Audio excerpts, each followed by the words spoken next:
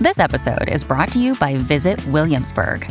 In Williamsburg, Virginia, there's never too much of a good thing. Whether you're a foodie, a golfer, a history buff, a shopaholic, an outdoor enthusiast, or a thrill seeker, you'll find what you came for here and more.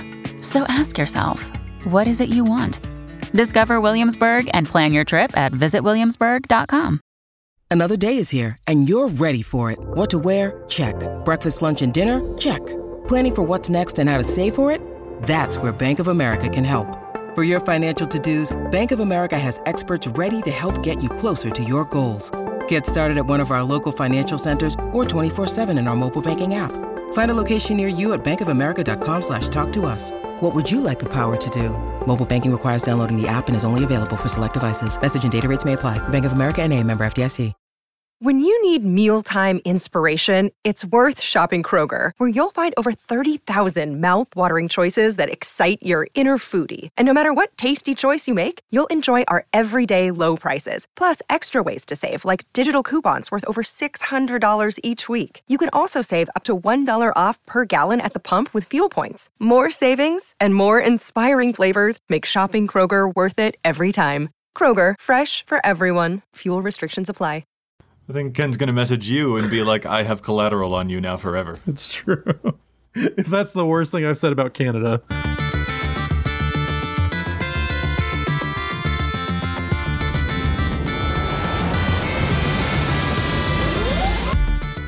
Hello and welcome to the EDH Recast, brought to you by the best deck building site on the web for the Commander format, EDH Rec. My name is Joseph Schultz, and I'm joined today by my lovely co-host. First up, the speedster whose article series takes you from 60 to 100, it's Matt Morgan. Joseph, did I tell you about the band I used to be in? You did not. I was in a band, actually. We were called 999 Megabytes. We never quite did get a gig, though. I'm really sad about that, Matt. I would have loved to hear some of your music. Next, the man whose articles remind you to look in the margins, Dana Roach. You know those constant rumors we hear about a sixth color in Magic?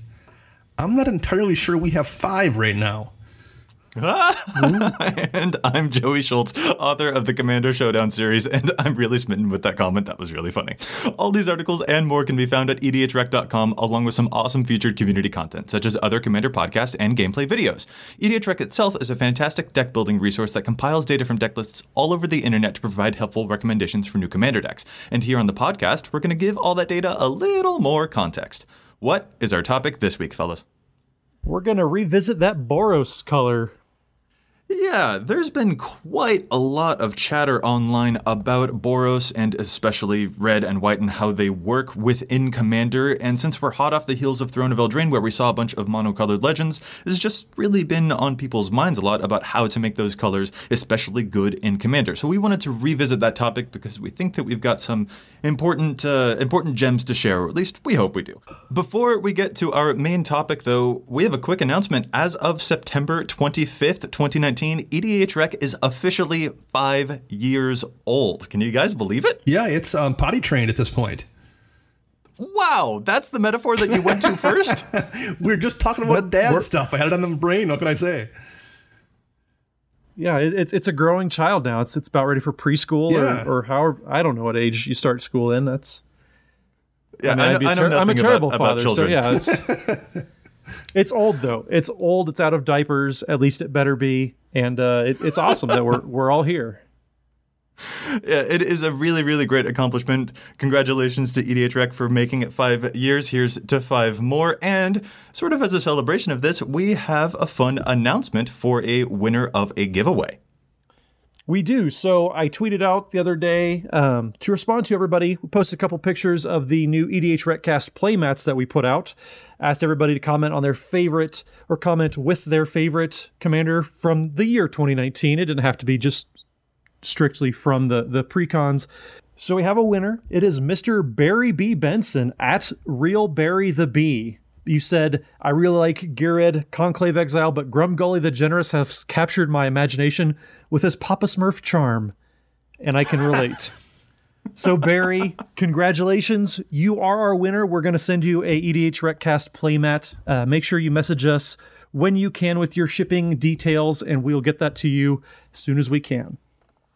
and you'll be able to play all of your awesome cards right on top of our faces so that you don't have to look at them anymore. Our animated faces, they're not as bad as the real thing. Suppose that's true. Oh, goodness. Well, congratulations to Barry B. Benson. That's a really awesome alliterative name. But we've also got one more announcement that we want to remind folks of, and that is the Command Fests that are coming up from November 1st to November 3rd. There's one happening in Seattle and one happening in Chicago. Dana and I will be attending each of those respectively, so definitely come say hi and get some games in with us. Yeah, absolutely. I will be in Chicago, and Joey will be in Seattle. And I think it's going to be an awesome time. Somewhere. Yeah, and I think that because there's one in Washington, D.C. On the 1st-ish of December as well, and there will be some EDH Rec website people there, I think, including perhaps Don Miner, and we will provide some more information on that as that gets closer as well. Yeah, absolutely. Matt, again, we're sorry that these aren't conveniently located for you to go to those, but we will get you at one of these events one of these days. Eventually, Wizards will realize that I need to be in attendance more often, and they're going to help me out. So, WotC, get on it. Let's do some more stuff in the mountains. It's pretty here. It's Commander pretty. Fest Boulder coming to a small town in Colorado near you. Watch out, Commander Fest Pueblo. Commander Fest Fort Carson.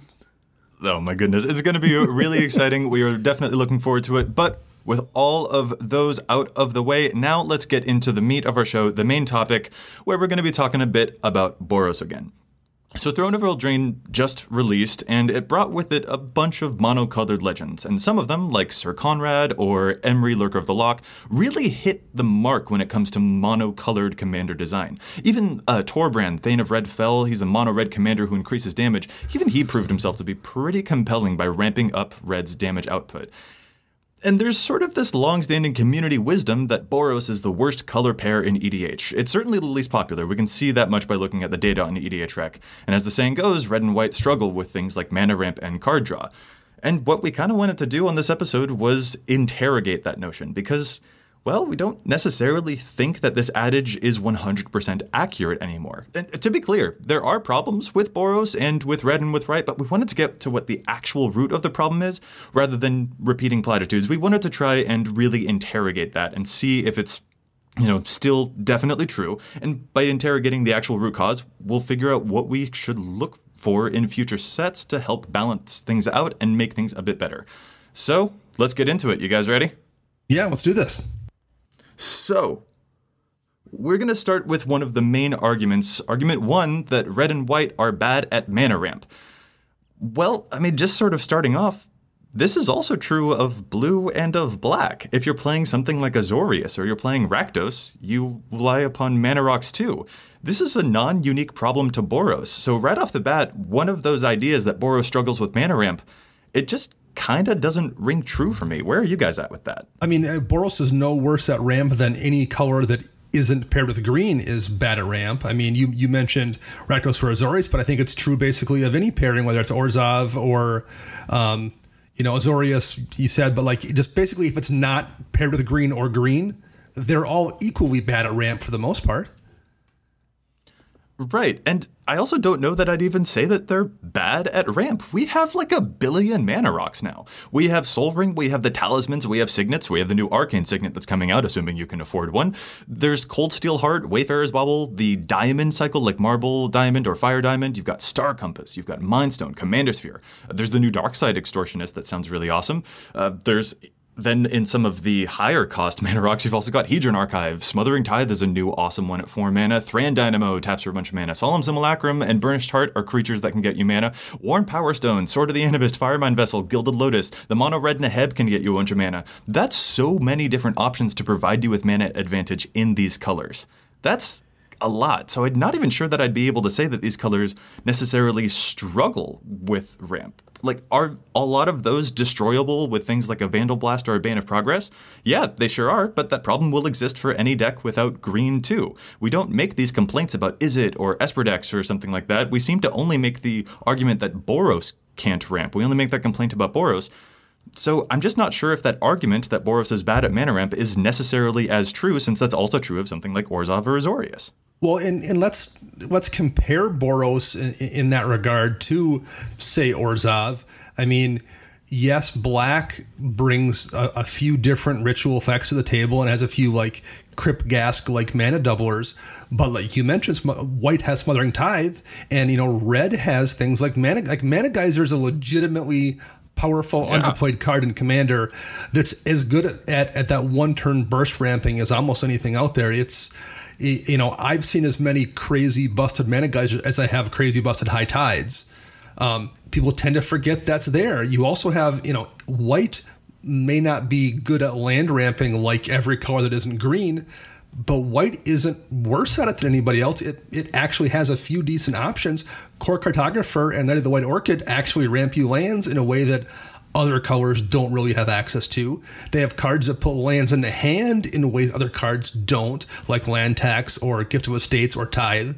So, yes, they're not green, but I don't know if Boros is even the worst at doing those things. I think it might well be, middle of the pack. It's definitely not, I don't think, last place in terms of ramp. There's enough tools in those colors that, blue, for example, doesn't have access to, that I think it's better at it than people think.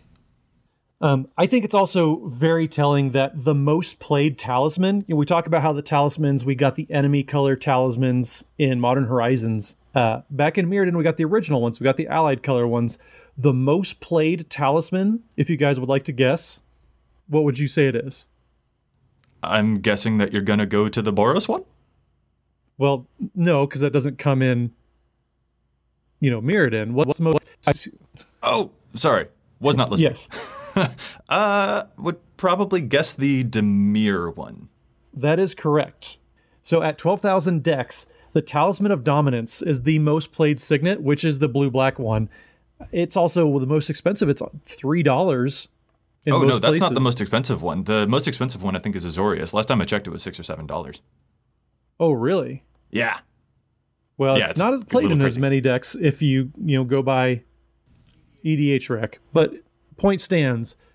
I mean, that even applies to, though, blue doesn't do a very good job. It's playing the talismans at such a high number that I think it's telling that people are reaching for that rather than, the Talisman of Indulgence, or obviously the green talismans are not played that much because green doesn't really need it. Well, we've already talked about that. That doesn't apply just to green by itself. Green whatever doesn't need the help. Non-green decks like Dimir, like Boros, like Azorius, they do need the help. Yeah, and as the data shows, they are playing those resources at a high clip. So yeah, it definitely stands. This isn't a unique issue for Boros. So that means that we want to move into the second and much more important part of that argument, that red and white can't draw cards. This is, for the most part, I would say true, but I also think it is misleading. First of all, we should break down that there's a difference between card draw and card advantage. So for example, I play Meren of Clan Nel Toth, and in my Meren deck, if I have only one card in hand, but it's the card Animate Dead, which resurrects a creature from the graveyard, I actually have 18 cards in my hand, because Animate Dead can pick a bunch of things in graveyards, from just my stuff to everyone else's stuff. That gives me a bunch of options. That is a version of card advantage. If you're playing, for example, Tendershoot Dryad or Omnath Locus of Rage, and they make you like 14 tokens, yeah, you didn't draw any cards, but you have 14 flippin' tokens that you didn't have to spend a bunch of mana to produce. That is also card advantage. There's a really important distinction between the cards in your hand and the stuff you're actually doing, the game pieces that are provided to you in the game. And that's something that we really need to hammer down when we're going to start looking at what it means to have card advantage in these colors. Yeah, I mean, because at the end of the day, the name of the game is kind of basically a resource advantage, right? That's what puts you ahead and gets you in a position to win. That can take the form of, gaining life. It can take the form of making tokens or using graveyards. Card draw is just a version of that. And if you don't have access to just the raw putting cards in your hand, that doesn't mean you can't gain a resource edge on other people by playing around that if you don't have kind of tunnel vision on being fixated on, casting a Harmonize type effect where you just draw 3. Yeah, I think that's the biggest misconception that a lot of players have is the card isn't in their hand, so it doesn't count. But we talk a lot on this podcast, and a lot of people do these days, about impulse draw, quote unquote.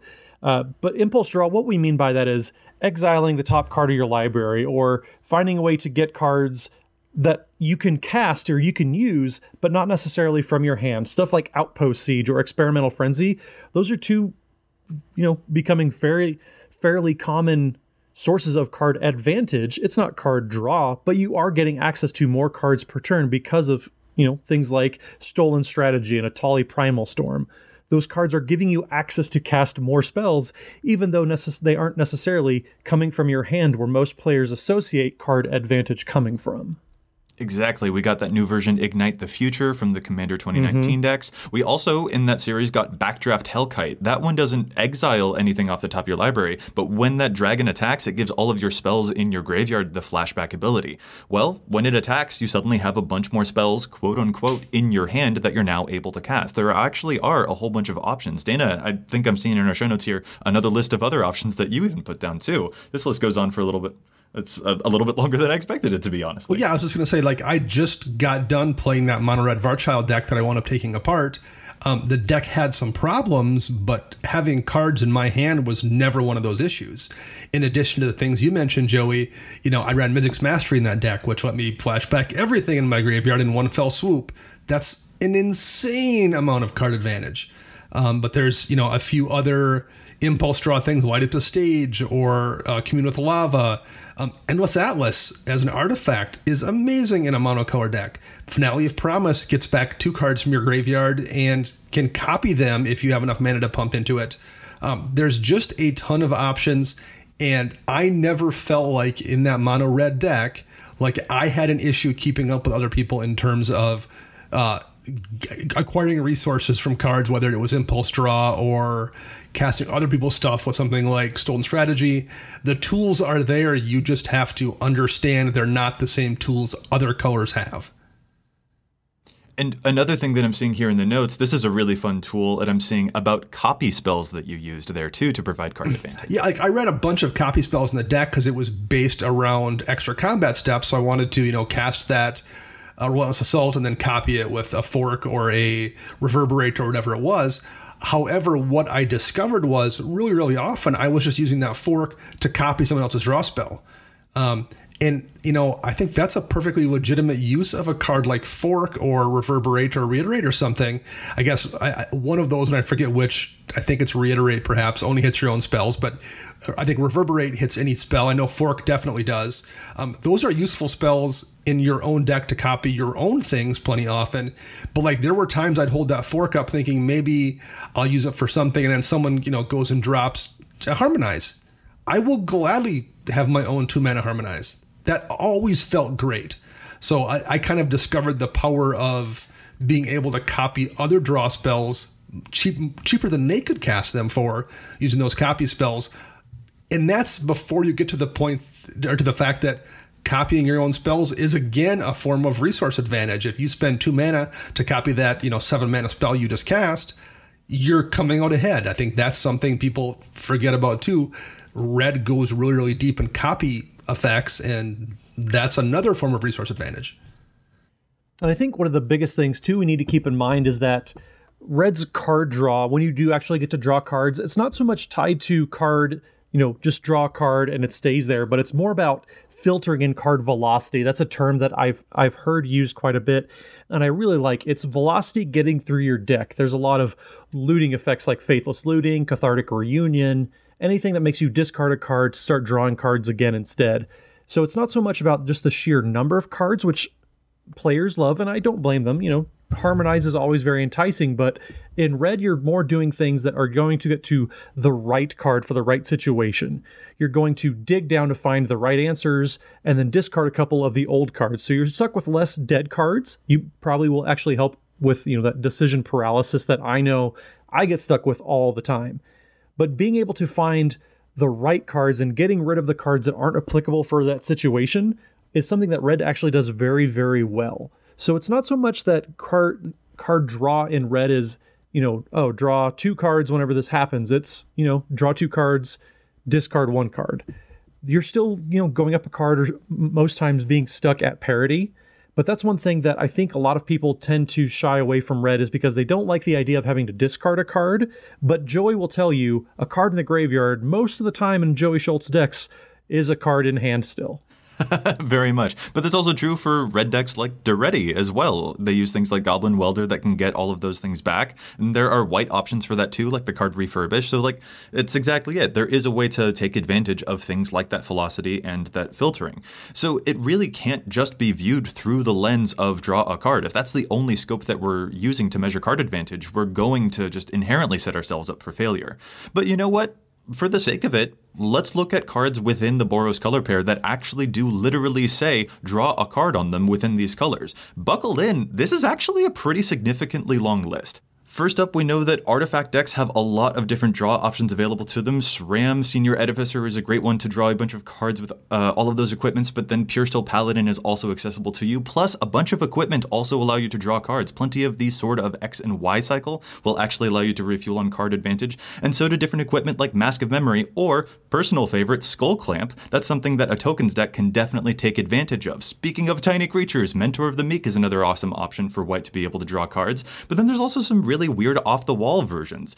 For example, Geth's Grimoire is something that you can use whenever other people discard cards, you can draw a bunch of cards too. And speaking of making other people discard cards, you can use things like Reforge the Soul, Wheel of Fate, stuff like that to force people to discard cards, which will then allow you to refuel on a whole bunch of stuff. You've also got some strange things like Slate of Ancestry, which allows you to discard your own hand and then draw cards equal to the number of creatures you control. Speaking of creatures you control, Vanquisher's Banner is another awesome option if you're playing a tribal deck. Nullspine Dragon is a weird option in red that allows you to draw cards if you've done a bunch of damage to other people. Are all of these good? Not necessarily, but some of them are extremely specific and some of them cost 6 mana before you even draw your first card.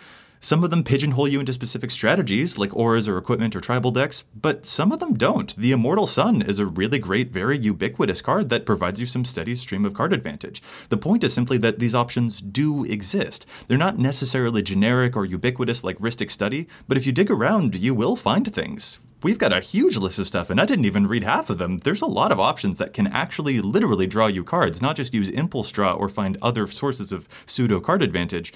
There's actually quite a lot of cards that can draw you cards in these colors. If you sort of look very, very carefully, they do exist. Well, they do exist, and a lot of them, not to go back to Impulse Draw again, but one of the things I like about Impulse Draw is it's unique and flavorful to red. We talk about people wanting their Harmonize in red. I don't want to Harmonize in red. I have a Harmonize in green. I have a Concentrate in blue.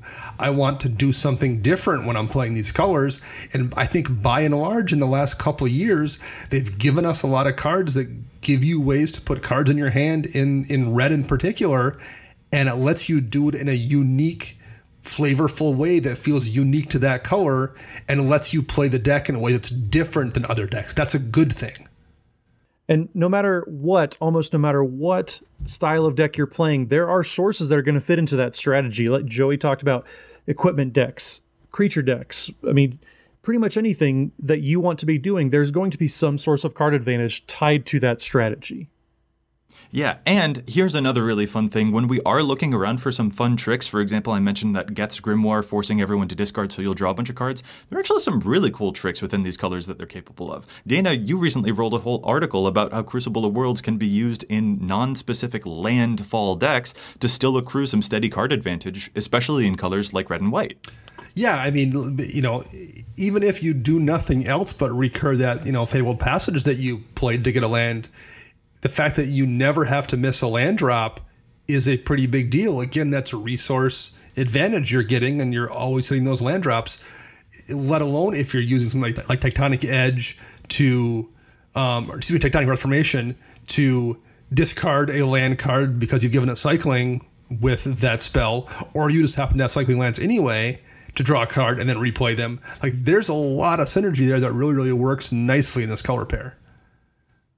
Yeah, another one that you've pointed out a couple of times on the cast now is the whole Pyromancer's Goggles trick that you use with Rummage spells. So when you use that red mana to cast a Tormenting Voice or something, you only have to discard one card, but then your spell will be copied and draw you an additional 2 cards. That's another neat trick. A lot of people like to use the Land Tax plus Scroll Rack option. Land Tax will get you 3 lands into your hand. Scroll Rack will let you put them back on top of your deck, draw 3 different cards, and then on your next turn, Land Tax will shuffle those other lands away. And that's another great way to find, other tricks too.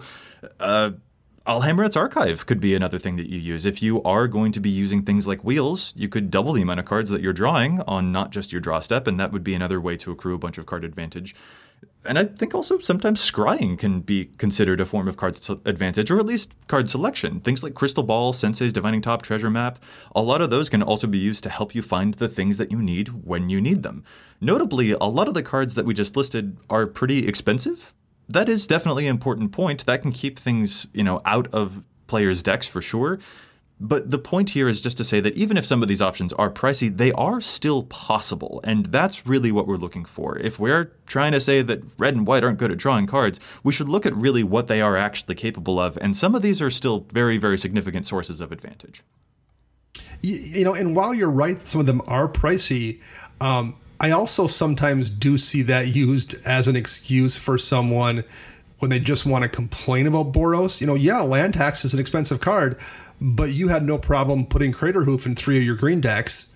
So, I get it. It isn't a cheap card, and that doesn't change the price, but there's a lot of expensive cards in Magic, and if you're only complaining about the few of them in white and red, because let's be honest, there's probably less pricey ones in those colors than there are in green, blue, and black on average. Maybe you're just using that as an excuse to complain about Boros. Ouch. A little bit of shade, but you know what? It kind of makes sense. Yeah. So I kind of do want to linger just a little bit longer on the idea of pseudo or virtual card advantage, because there are also some other types of tricks that I think are pretty important that don't represent cards in hand like some of the ones that we were just mentioning.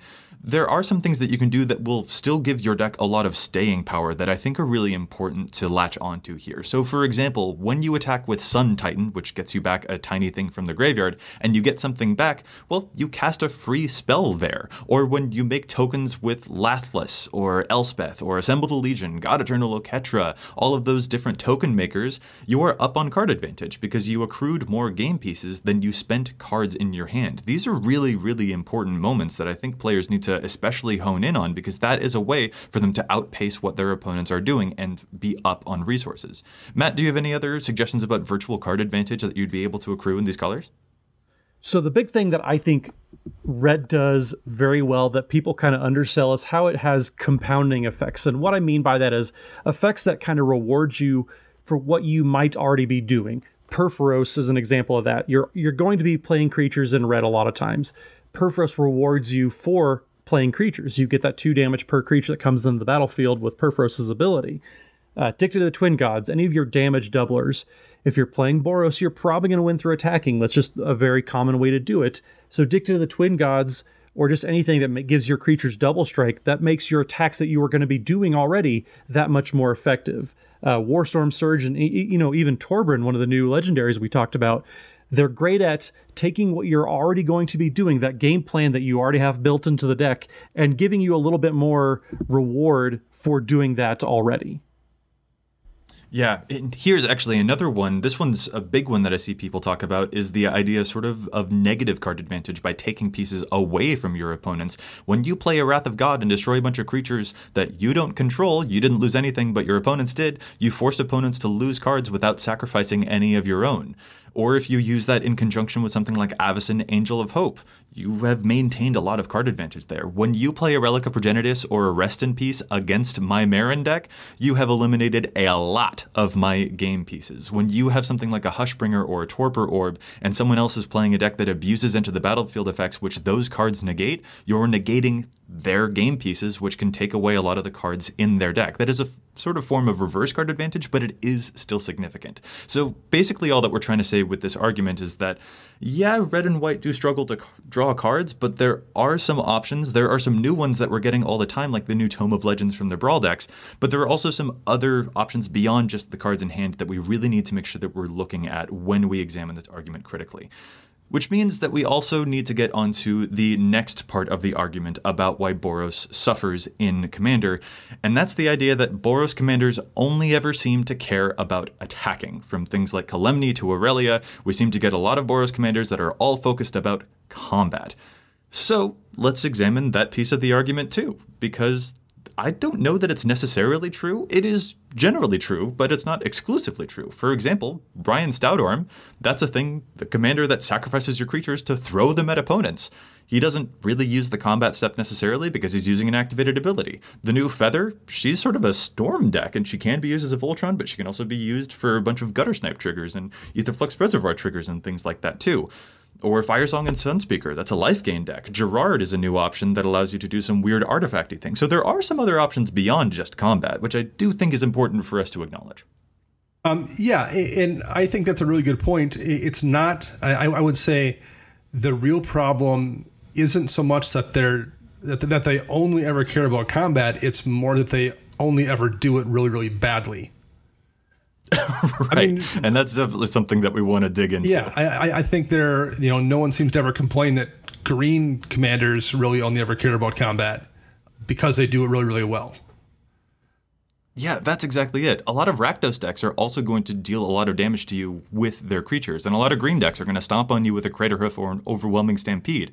Those strategies are still fine, and we don't ridicule those colors for not being diverse enough in their offerings. That's something that we say about Boros, but there are some commanders that do evade that, and really it comes down to, Boros being good in combat. But we'll get to that a little bit later in the show. The point is we just wanted to address that argument so that we can sort of follow up on it a little bit later. The last thing that we need to examine before we get to some solutions about how to play Boros and what can be done for it is the argument that you necessarily need ramp and card draw to do well in EDH.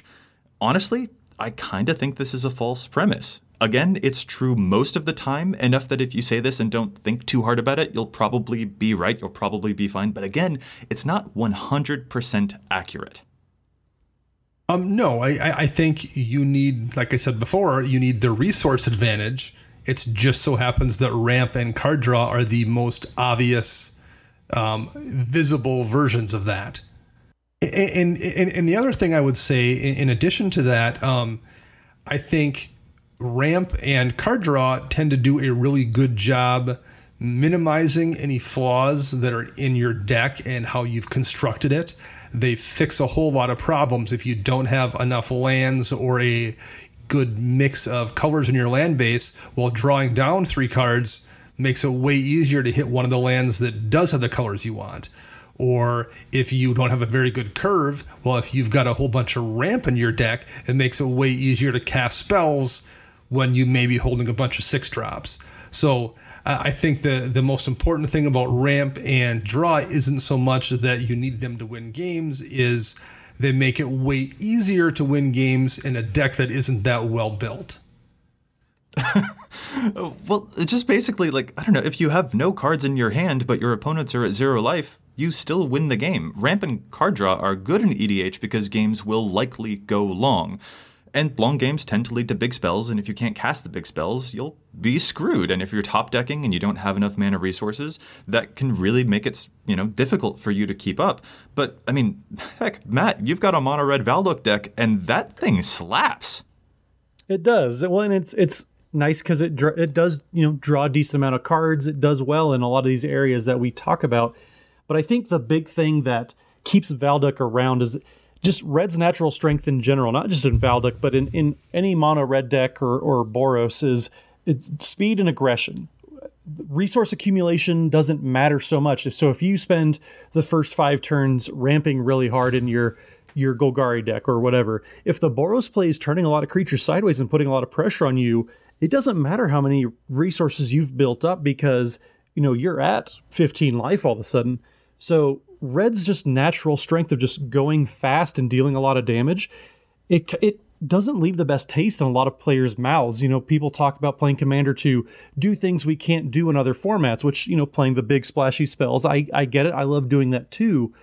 But red doesn't do that. Red likes to make things die and die quickly. Well, I would say, Matt, in the case of your Valduk deck, I think you are getting that resource advantage early on by virtue of making all of those tokens, which you can then use with things like Skull Clamp or whatever to generate extra value off them, or sacrificing them for mana, whatever you're going to do with them. But you do have things in that deck that generate you resources. It's just not as obvious as Chulane drawing you cards for just casually glancing around the room.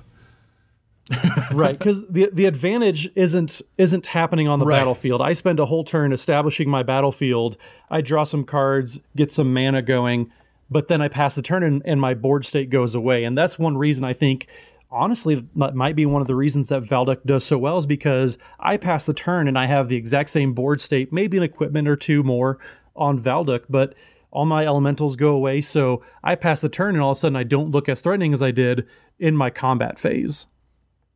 Yeah, very much. Speed is a component that we just don't often evaluate in games of EDH. And Dana, you're totally right to mention that there's a resource advantage happening there, but a lot of other mono-red options might use speed in a different way too, like Purphoros, for example. If you've ever played against a Purphoros deck, you know that thing is nasty quick.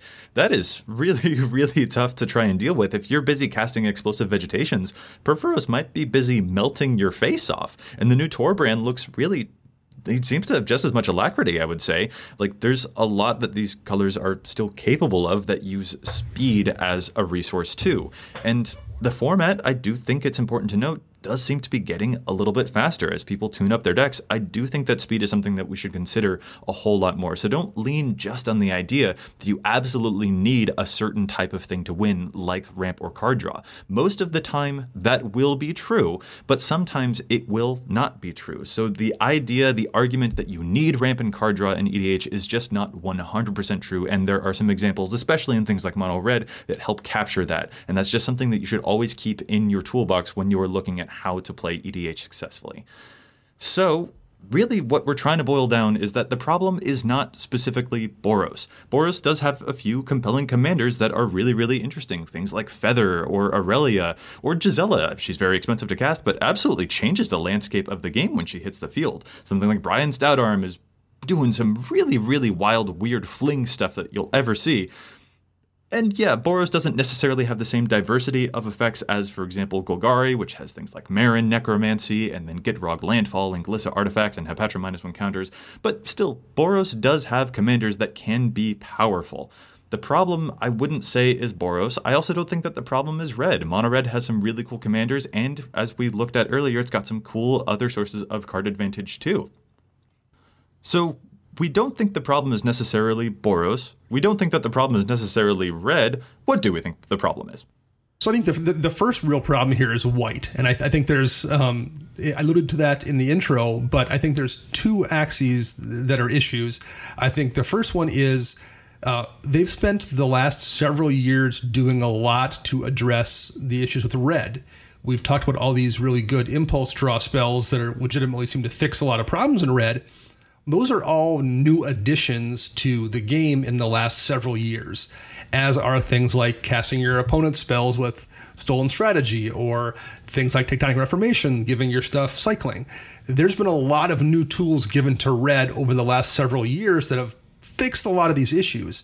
What's the tool white has gotten in the last several years? Smothering Tithe is the one I can think of. Like, there's one card really that's been given to white in 5 or 6 years that addresses anything in Commander. So I think, for one, they've fixed a lot of problems in red and have done next to nothing to fix the problems in white.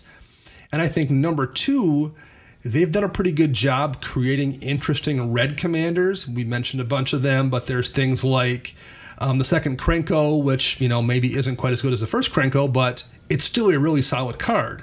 Both those Nehebs are interesting cards. The Raise Boar, I've seen a couple of Raise Boar decks that are really solid. There's been a whole bunch of interesting mono-red commanders pumped into the game in the last several years. There's been a whole bunch of terrible, unplayable mono-white commanders pumped into the game in the last couple of years, including both of the ones we got in Eldraine.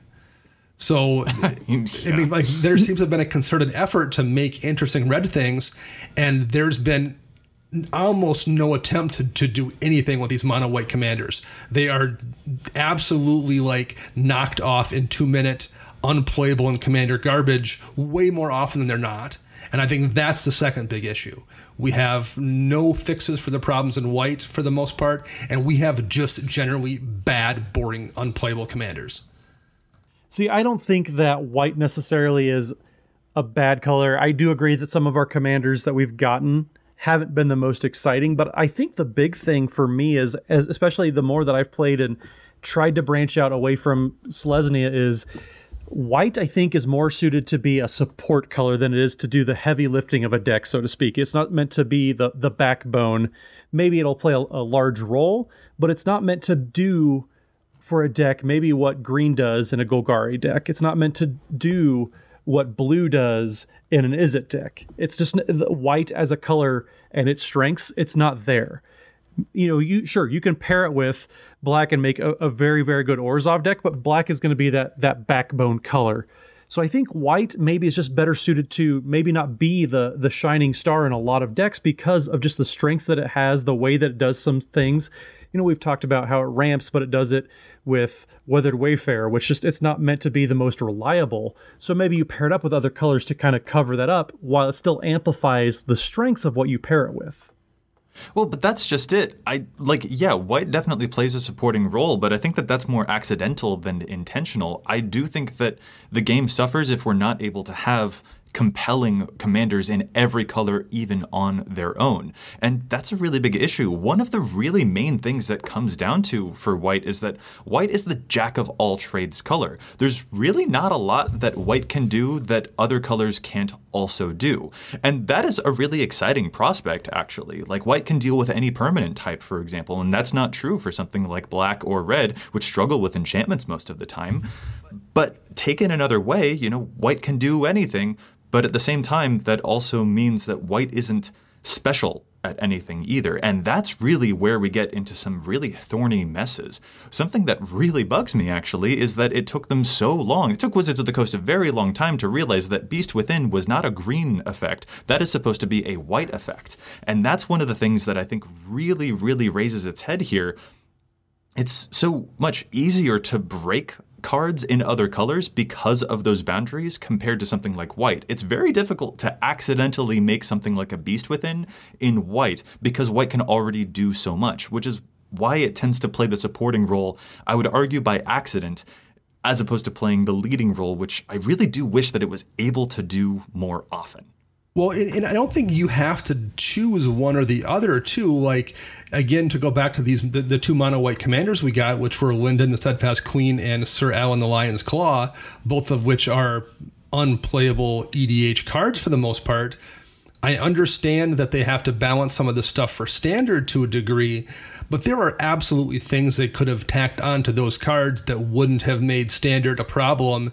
You know, Sir Alan, whenever he attacks, other creatures you control get +1/+1 till end of turn. That's just way too minor of effect to be on your commander. But they could very easily have stapled some additional text on there that says when you attack with, 7 or more creatures or something, creatures you control get +3/+3 in flying instead. That's not something in standard you're going to reach very easily, and if you do, you maybe deserve to win. But then that gives you a commander that almost functions like a go-wide overrun commander in mono white, which is not something they really have, and is definitely a deck you could have built. So I think that, I get what you're saying, that it's a support color, and that's true, but they don't even seem to be attempting to do anything besides that. Like those two commanders that are in this set, you should feel bad if you made those two commanders and were satisfied with having designed those and aligned them up against the two black commanders, which are both perfectly viable in standard and are both very good EDH generals. Some strong rhetoric, but it's the type of show that we're at right now. This is a strong rhetoric kind of show. I kind of want to iron down into some of the nitty-gritty problems that I also notice within the color white too. And I also, before I move on to this, actually, I want to get something straight. Wizards should not make red and white cards that explicitly draw cards, because those would be freaking bonkers in other formats. Like, we've said it before, we'll say it again. If you give a mono-red burn deck in Standard or Modern the ability to also accrue card advantage, those games are over before they've begun. Or white, one of its main strengths is, for example, that it can remove every type of permanent in the game. But if it gets to do that and it gets to draw cards, there's no way it would ever lose, because they'd be 1-for-1ing everything and never run out of the ability to do that. Like, those colors use speed and ubiquity as a strength in other formats, so they really are hamstrung to design things like like card advantage for this format, they really shouldn't be breaking that. If you're looking for a card that says draw 3 cards in white, you're always going to be disappointed. You're always going to be disappointed for that because they're never going to do that. The important thing that we want to hit on here is that you might miss it when they print really good cards within these colors if you're only looking at that draw a card as the source of card advantage. But anyway, I kind of want to move into some other problems too when it comes to this color. One of its main problems is scale. Like the fact that Boros is very, strict at combat isn't necessarily going to be a problem if combat was good in Commander, but the problem is that combat is so problematic in Commander. Your opponents have a total of 120 life, which is 6 times higher than the traditional pace that Magic cards are usually designed for. Attacking leaves yourself defenseless. Attacking is often, going to be just for about maybe a 1/6 or maybe a 1/4 of one enemy's life total. You might hit them for 8, you might hit them for 10 or something. That's not nearly a very significant threat compared to the, attacking for 6 or 8 in another format. And the Magic's combat system is really set up to privilege blockers. That's a really big thing, too, that makes it difficult for a multiplayer game. Even if you blaze down one enemy, also in a Commander game, by the time you might have 2 more opponents who have had the time to set their strategies up. So really what it comes down to is the scale of combat is so difficult for these colors because they don't have something compelling to take all of those problems away and really put the pressure on that we would see by an aggressive deck in another format. Well, and that's probably why green is so successful at combat in Commander, because it has the cards that scale with multiplayers, whether it's Craterhoof Behemoth or Pathbreaker Ibex or Overwhelming Stampede. Green has the tools to scale the combat to be not bad, and Boros, or really any color, other colors don't for the most part. Yeah, for example, let's say that a Yarok player casts a Grey Merchant of Asphodel. They drain 3 life from every opponent twice. Everyone loses 6 life, the Yarok player gains 18 life. For a white deck to do the same thing, they would need to have 3 6-power creatures with lifelink, be uninterrupted when they attack with them in combat, not be blocked, and also those creatures would have to have vigilance for them to keep up their defenses. And that all costs a lot more than a Yarok player playing a Grey Merchant of Asphodel. Plus, you have to wait for Summoning Sickness to wear off. So, that's the type of thing that we're looking at for scale. It's the difference between someone, target player loses X life versus Torment of Hailfire, which hits everybody. Those are the types of things that are really important. If you're going to make these colors, the combat colors, combat has to be more compelling. That's just where it has to go. It's the difference between River's Rebuke, which bounces all permanents of one player at sorcery speed, and Cyclonic Rift, which gets everyone else's stuff. The matter of scale is really, really important. The reason Smothering Tithe is good is not because it gives a mana advantage to white. Thran Dynamo could have done that. Smothering Tithe is good because it scales to the size of the game, and that is what combat needs to do too. Yeah, you are absolutely 100% correct. I think talking about the commanders that do it, I think that's why Aurelia, the original Aurelia, is so successful, relatively speaking, is because the extra combat step there does scale in a way that green, similar to how green's combat steps with the Craterhoof scale. I don't know if adding more additional combat steps is necessarily the thing to do, but if you're playing a red combat-based deck, maybe you need to look into doing some of that yourself. That's maybe your equivalent of the Craterhoof Behemoth. Yeah, and I think one thing that we can do is just look for cards that say each opponent or for each player. That's one thing that is common even in the anecdotes you gave, Joey, was you're talking about cards only do one thing, one specific thing. Grey Merchant saying each opponent, that makes all the difference. If it just said target opponent, it would not be near the powerful card that it is. I think that's one thing, and that we've pointed to cards that do mention each opponent, stuff like Atali Primal Storm, hitting each opponent, being able to steal a card from them. That that's 3 cards instead of 1. I think those are the types of effects that don't make that big of a difference in 60 card formats and in one-on-one formats, but for multiplayer and Commander make all the difference. Right. So then there's also kind of another problem that I want to get to here. And a card that kind of comes to my mind when we talk about something that scales within combat, that's the card Hydra Omnivore. That was the 6-mana 8/8 from, I think, the very first Commander product. And whenever it deals combat damage to an opponent, it deals that much damage to every other opponent as well.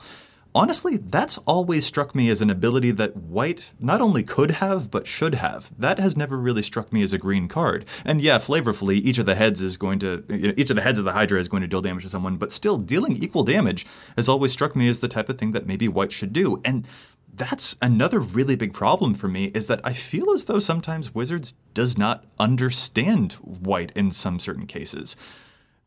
I don't know who needs to hear this, but it's always also struck me that Relentless Rats or Rat Colony should be white cards. You know, the cards that power themselves up for each other card that you have named Relentless Rats or Rat Colony. Like, equivalent low-drop creatures with no unique individuality, which rely upon one another to become greater than the sum of their parts. Like, if you've read a philosophy document on the color white in the past ever, that's totally a mono-white thing. That has always struck me as an ability that white should get, but yet it never really has. So, like, they're just small little changes here and there that I think would really be able to be fleshed out to give white a more unique color identity, but even then, that's another problem. Whenever they do make abilities that are uniquely white, they often get ousted by cards in other colors. For example, white gets Spirit of the Labyrinth and Alms Collector to restrict everyone else from drawing too many cards, but then Dimir turns around and gets Notion Thief, and Sultai comes around with Leovold, which do that ability even better than white is able to do. So white also struggles on that capacity for having any unique color identity on its own too, because there are so many different confusing pieces of design that surround it. Well, and when there is overlap, they almost always default to giving the overlapped card, or one that could go either way, to the color that isn't white. And, you know, looking at this most recent set, with very few tweaks, Emery could very easily have been a white card. But instead, you know, and it would have been the most interesting white commander we've gotten in how long? Instead, it becomes the second best artifact commander in blue we've got in the last 6 months. It's a very specific list, Dana. And I've complained before, I don't like Azuri because I feel as though the tiny creature trigger for experience counters, that's a thing that falls very squarely within red and white. Like, even little things like that. Or Muldrotha. I don't know which piece of Muldrotha, aside from its artwork, is supposed to be blue. That also strikes me as an ability that white should have, since white cares about returning permanents from graveyards.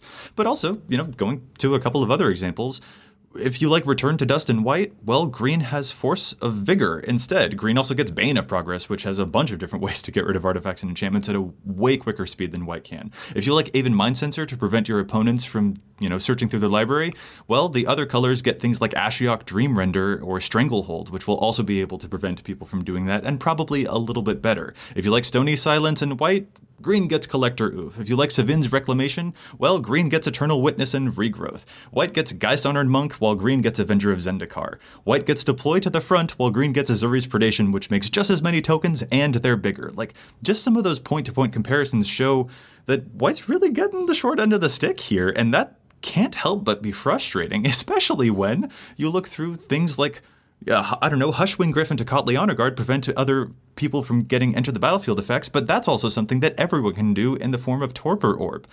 Something that was kind of talked about in terms of, you know, here's a potential avenue for white to be able to get card advantage. It was kind of a weird dramatic thing when it came to the card Happily Ever After, because it doesn't do that, but the point was that Wizards was trying to communicate that maybe equal draw, everyone gets to draw cards, might be an avenue that they would pursue for white to accrue card advantage. But white has had access, every color has had access to things like Temple Bell and Howling Mine for a very long time, and there's a good reason that they're not using them. But the point is simply that white, a lot of its abilities keep getting sublimated and moved into other colors, and then those other colors tend to do them a lot better, which really just makes the color struggle when it is trying to be compelling. Okay, I'm sorry for that diatribe. I feel passionately about this. Sorry about that. But let's move away from just the criticism part of the show, I guess, and now analyze what are some solutions to this? What are some ways that within EDH we can make this color a bit more compelling? What do you guys got? Well, I mean, I think generally speaking, take a look at these mono white commanders they keep making that feel like they're throwaway standard only commanders, and maybe put the kind of thought into how they play in Commander that they seem to do with the black commanders. I don't think anyone at Wizards is quite so blind as to not understand that, you know, both of the mono black commanders from Throne are very playable in EDH. I think they're also therefore aware the two white ones aren't, and I would like to see a little more effort put into making sure that these cards that are in standard sets also have the option to flex over in Commander, and I think that tends to happen in colors that aren't white, and I'd like to see more of it happen in white. Yeah, that's just it. If you're willing to put 18 billion potential trigger conditions on Sir Conrad, then they should probably also be willing to put 18 billion potential trigger conditions on a white card too. I do think it's a little, frustrating that they make Gerard on purpose, but they make Chulanes by accident and Corvolds sort of by accident. But there are definitely ways that they can take the kitty gloves off a little bit and sort of unshackle them and do a bit more with those colors. I definitely agree. Well, and as we've seen with red in the last few years, when they put their mind to addressing one of these problems, we're at a point right now with all this, the various draw options in red that like, there are cards I'm not running in a mono red deck that, 4 years ago I would have thought would be staples till the end of time, just because there's so many options. Like when Magmatic Insight first came out, I was amazed at that. We just got a better Tormenting Voice. Who would have thought that was going to be a thing red would get at instant speed? So like they can address these problems if they want to. They've absolutely done it in red. I'd like to see some of that happen in white now.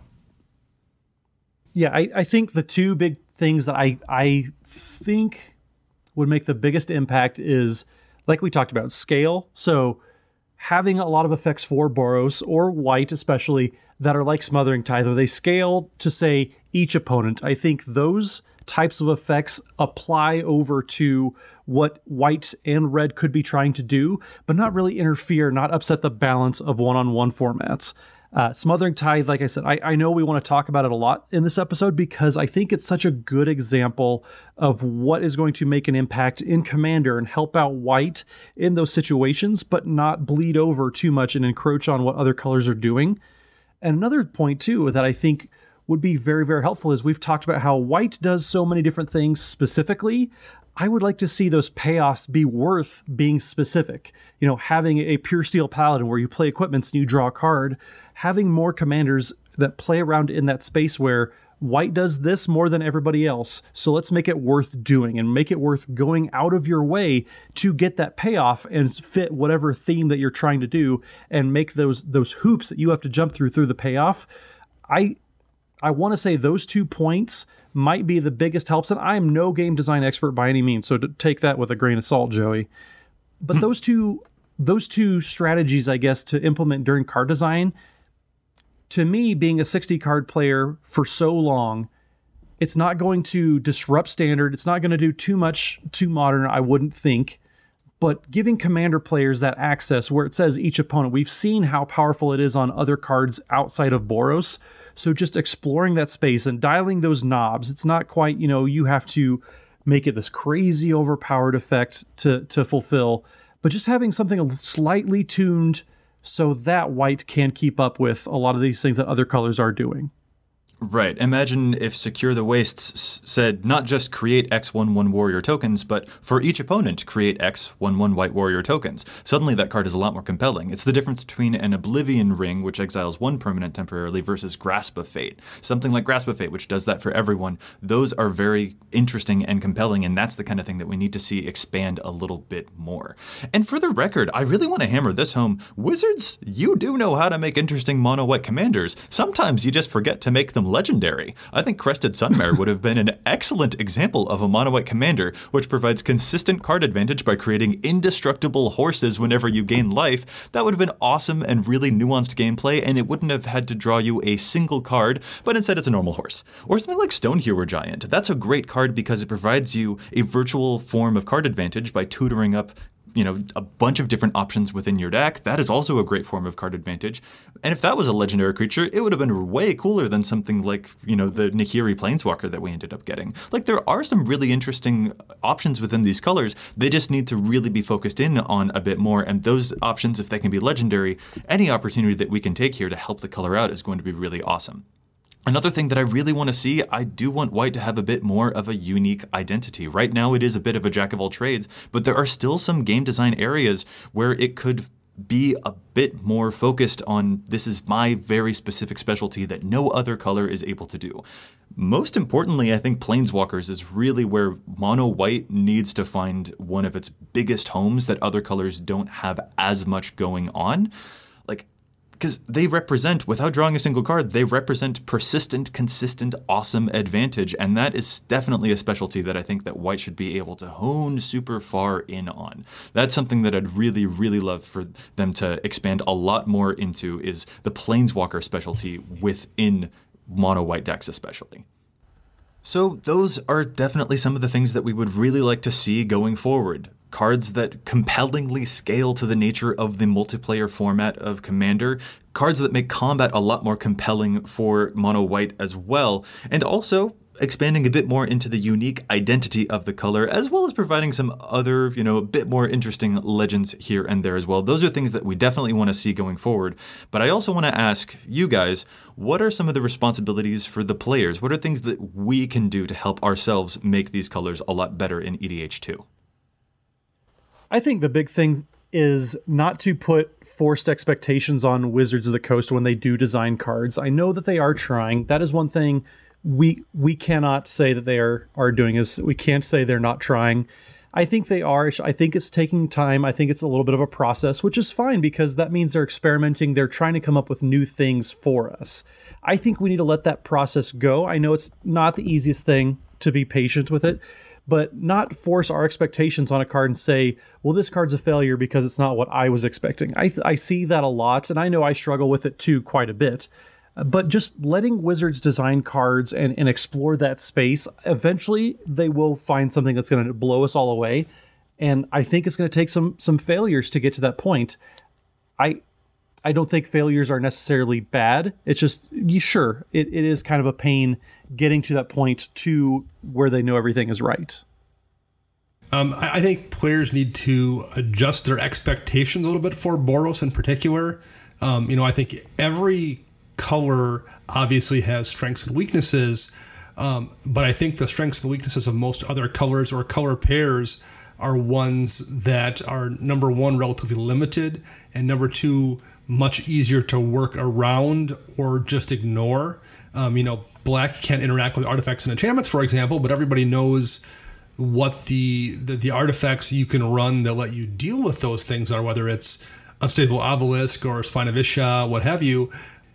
I think in Boros, the workarounds are quite a bit more esoteric for the most part. They're a little bit more difficult, and I think people need to be willing to look outside the box a little bit more to find those answers. And I think the average player maybe isn't comfortable doing that. I think there's a lot of going with what the general consensus is. People tend to like to follow those guidelines, and they want to look for the obvious harmonized type spells that doesn't exist in Boros. So I think sometimes people don't look further than that.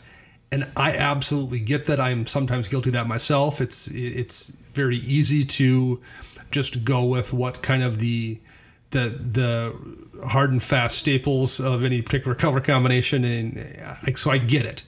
But I think if you're going to play these colors, you need to maybe be a little bit more creative and look for answers that aren't quite so obvious.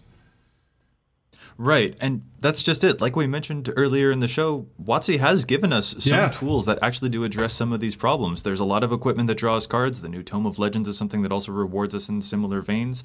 And if we're only looking through the lens of ramp and card draw, well, then we might miss it when they make actually very cool and compelling cards. They have given us a lot of tools, and we need to make sure that we are receptive to them. We need to look for alternative routes to accrue card advantage. We need to look for all of those things in all of the different ways that they might manifest. And if we're only expecting one thing, then we might miss it when they make really, really cool cards that actually do help bring these colors into, a lot bigger of the limelight. And really, all that comes down to, for the love of all that is holy, stop expecting to play white and red like they're green and blue.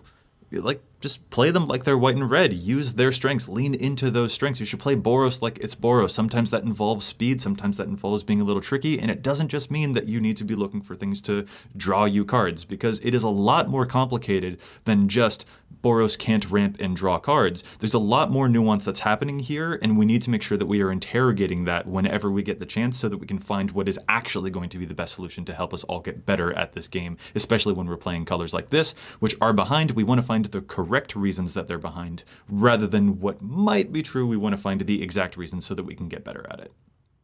Yeah, I 100% agree with your sentiment of lean into what your colors do well. If you're playing Boros, lean into the fact that you are going to be pretty good at being aggressive. You are going to deal a lot of damage, potentially in a short amount of time. So lean into that. Don't expect to ramp up to some big 8 drop.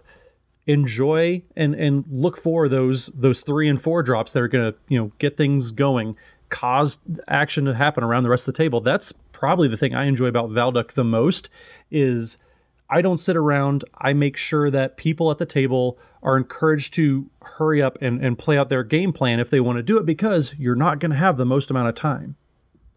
Right. When Wizards creates good cards for this color, they might not look like the things that we expect. So while they have some work to do to make these cards a bit more interesting, we've also got some responsibilities here too to make sure that we're receptive when those interesting things happen. This has been a really fascinating discussion, guys, but we've got one last segment that we have to hit before we close the show out, and that, of course, is Challenge the Stats. There's a lot of statistics here on EDH Rec, but we don't always agree. Sometimes we think that cards are being played more than they deserve. Sometimes we think cards are being played less. So let's move on now to challenge some statistics. Dana, first up is you. What do you got? Okay, first up for me is a white card that I mentioned earlier in the show, and that's Tithe. It's an instant speed 1 mana spell from way back in Visions. Says search your library for a Plains card, and if you control fewer lands than target opponent, you may search your library for an additional Plains card. Reveal those cards and put them into your hand and shuffle your library afterwards. So it's a one-shot land tax kind of effect. However, it works even if you have more lands than somebody else, unlike land tax. And it doesn't say basic plains. You can go get any plains, whether it's a dual land or a Mistveil plains. And unlike land tax, which takes a full turn to work and can get removed before you can actually get your cards off it, Tithe just works. You cast it, get your land or 2 lands, and move on with the rest of your day. It's only in 1,746 decks in EDH Rec versus land tax being in over 11,000, just short of 12,000 decks. And Tithe isn't a cheap card. It's $12 right now-ish. The land tax is almost $30. I don't think you should run Tithe instead of land tax, but I think if you are playing land tax in a deck that doesn't have green, you probably should also be considering running Tithe as well. I think it's a great supplementary card that doesn't see nearly enough play. Pretty interesting option for some color fixing in colors that we usually allege don't have good color fixing. That's a fascinating one. What do you have for us here, Matt? So my card isn't so much if you're playing this deck, you should play it. This is more of a meta game call, if you will. So if you have people that play a good amount of go wide decks, this card recently actually ruined a game for me, shut me down, stone cold, super hard to get out from. That card is Rampaging Ferocidon. It is 2 and a red for a 3/3 dinosaur with menace. Players can't gain life. Plus, whenever another creature enters the battlefield, Rampaging Ferocidon deals 1 damage to that creature's controller. So I was playing my Teysa Karlov deck, and this made it so hard to do anything. I depend on gaining life. I depend on making tokens. Could not do either. It really hurt me, but then there was also somebody playing the Naya Tokens Precon deck, and it was straight out of the box, and that did a lot of damage to them too. So if you see somebody that's doing any sort of go wide decks, this is one of those challenge stats of mine that I'm encouraging, like Joey and I said, lean into what red does. Red does Punisher effects pretty well, and it is symmetrical. It can hurt you if you have creatures entering the battlefield.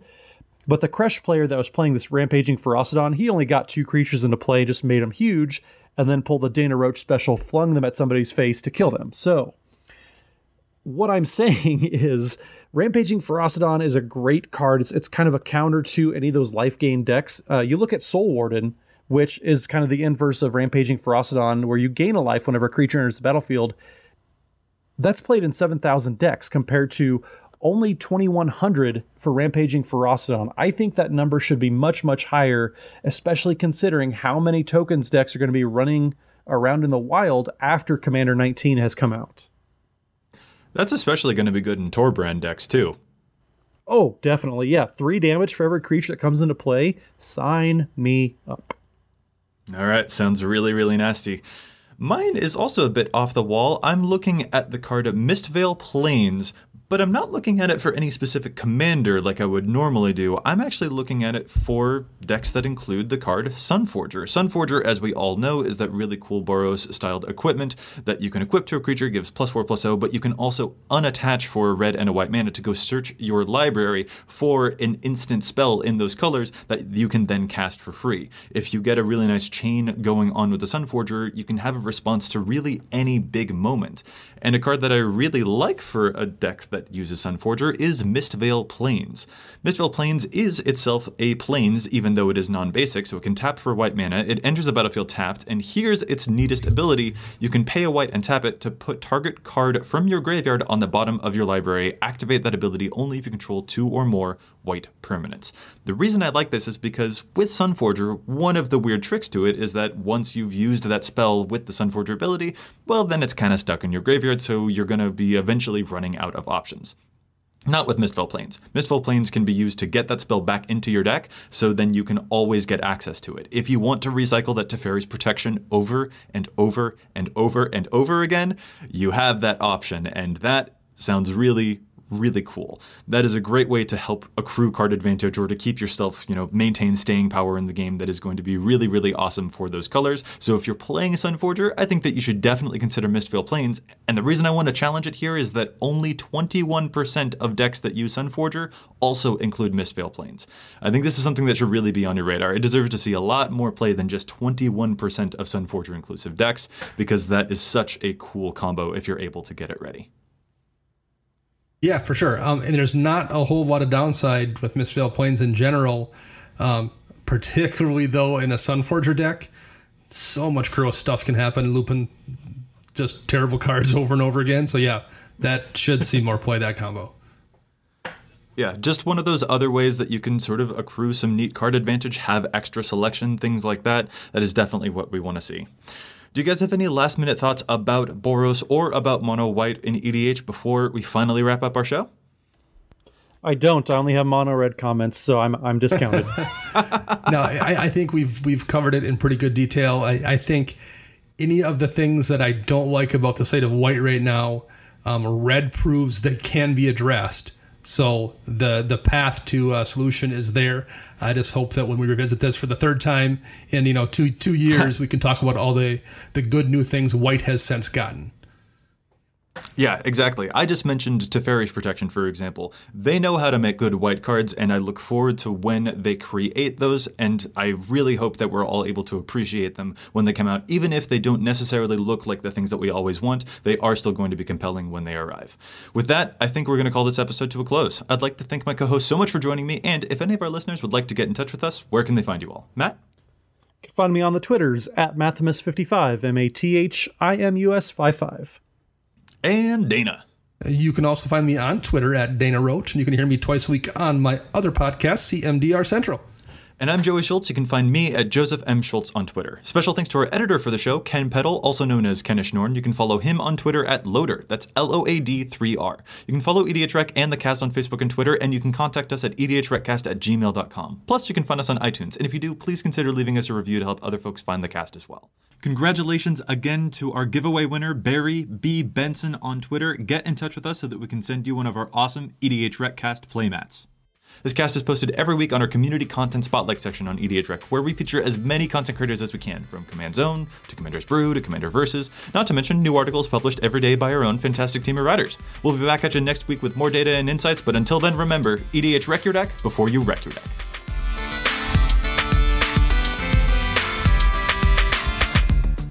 I get that you said you had so much fun doing it the first time that you did it twice more, but how did you have so much funds doing it the first time that you did it 2 times more?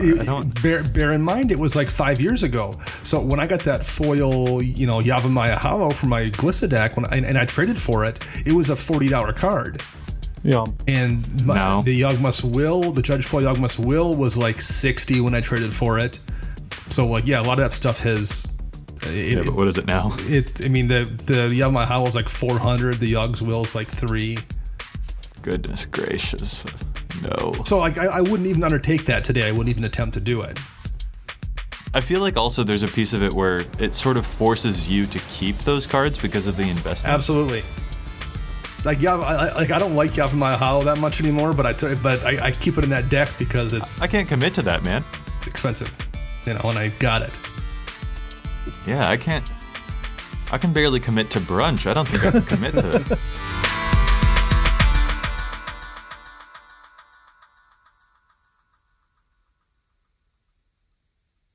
Our kids have said to us since we moved to Minnesota, we are far more active than we've ever been anywhere else we've ever lived. Moving to Minnesota opened up a lot of doors for us. Just this overall sense of community, the values that, Minnesotans have. It's a real accepting, loving community, especially with 2 young kids. See what makes Minnesota the star of the North. New residents share why they love calling it home at exploreminnesota.com/live. Our kids have said to us since we moved to Minnesota, we are far more active than we've ever been anywhere else we've ever lived. Moving to Minnesota opened up a lot of doors for us. Just this overall sense of community, the values that, Minnesotans have. It's a real accepting, loving community, especially with 2 young kids.